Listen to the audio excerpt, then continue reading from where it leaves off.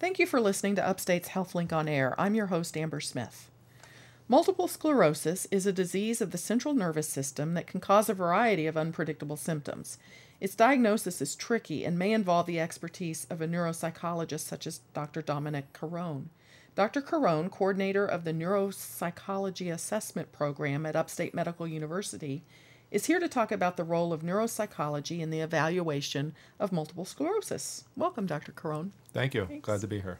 Well, let's start by explaining what a neuropsychologist is and what a neuropsychological evaluation entails. Good question, because many people get confused about that. A neuropsychologist is a type of psychologist who specializes in the assessment of how the brain functions and how that relates to how we think and how we feel and how we behave. And there are many ways that a neuropsychologist goes about doing that. One way is by sitting with the patient and doing a detailed clinical interview so they could understand the history of the presenting problems. Another way is by looking at a detailed review of the person's medical records.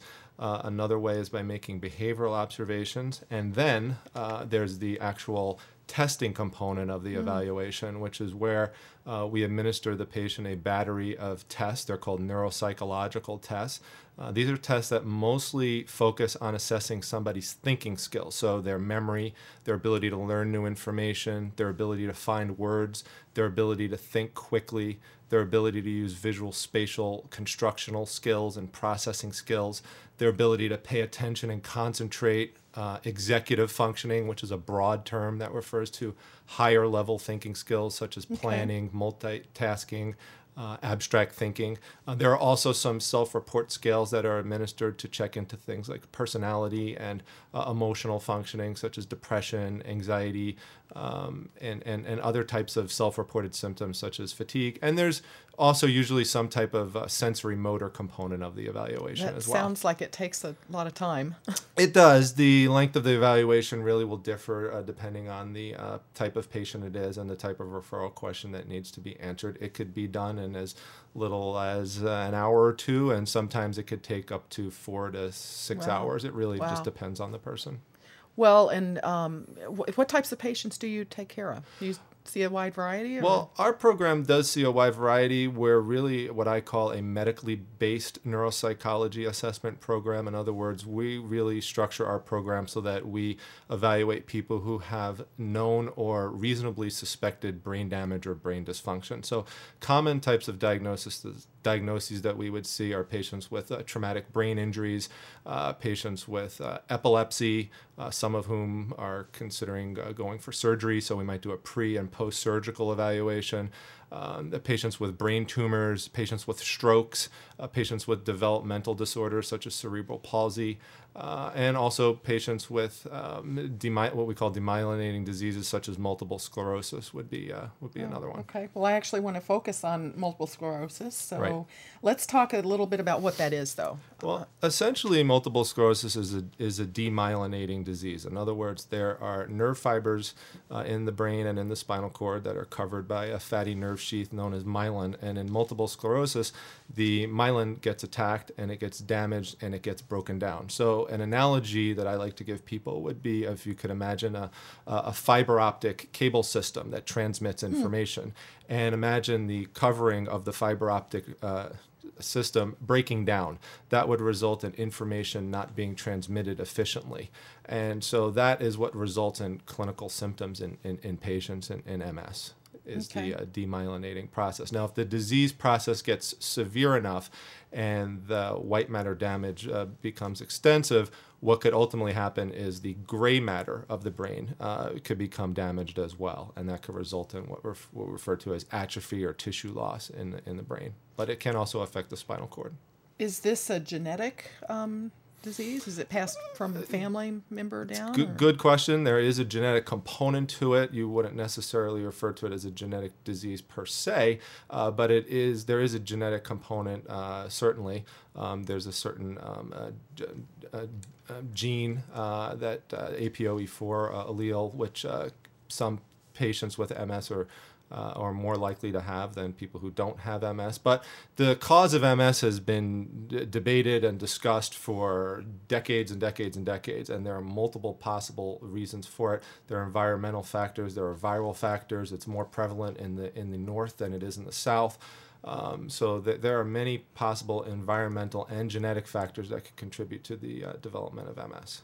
And I've seen it described in some patients as mild, some moderate, some Right. severe. Is there any trajectory that... Well, that's a good question. There are certainly different levels of severity of the disease, typically depending on how long the person has had it, and also what type of form of the disease that they have. There are different types of forms. The most common one is something known as relapsing remitting MS. That's a form of multiple sclerosis in which the person experiences clinical attacks. That's what we call them. They're acute.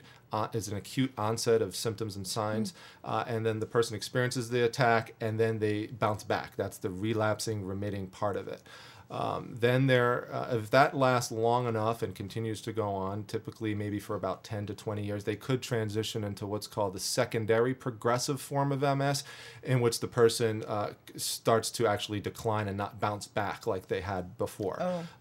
There is also what we call relapsing progressive MS, where the person will have relapses but progressively go downwards instead of bouncing back like in the relapsing remitting form. And the worst form would be the primary progressive form, in which the person actually continues to have a steady decline right from the beginning, and that's the cases that you tend to think of when you associate patients with multiple sclerosis who might be in a wheelchair at some point. That is a more quickly progressive form of the disease. It tends to be more severe. All right, well, you're listening to Upstate's HealthLink on Air, and we're talking about multiple sclerosis with Dr. Dominic Carone, a neuropsychologist at Upstate Medical University.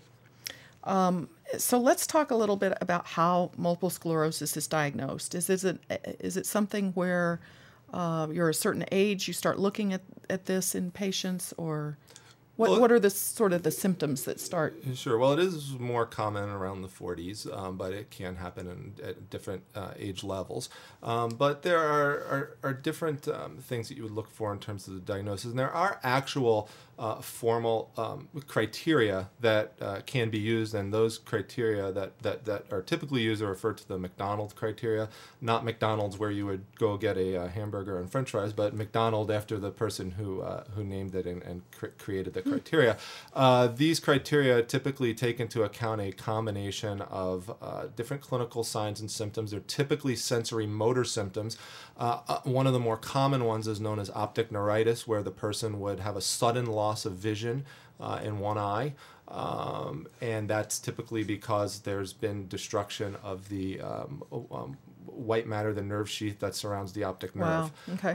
Now, there's remyelination that can occur, and that can result in the restoration of vision, but these symptoms could last for several days, even a little bit longer.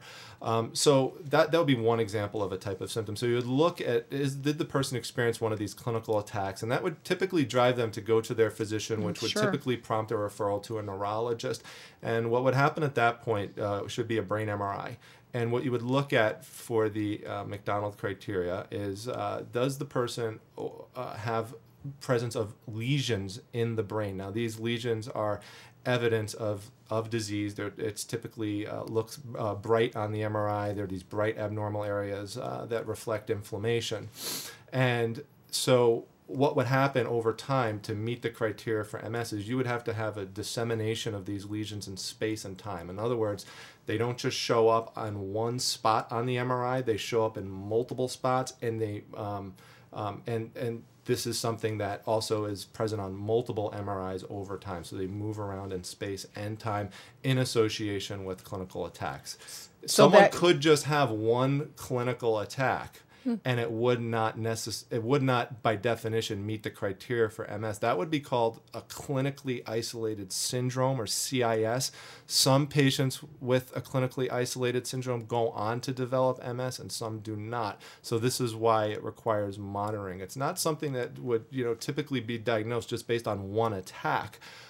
Now, there are some clinicians that might go ahead and do that, but that wouldn't be strict following of the diagnostic criteria. Okay. But if it looks like MS, and there's some other symptoms too, cognitive and emotional symptoms. Yes, that most go people along? focus on the physical symptoms, which again are typically sensory motor symptoms. I mentioned loss of vision. There could be loss of sensation on one side of the body. Difficulty walking is very common.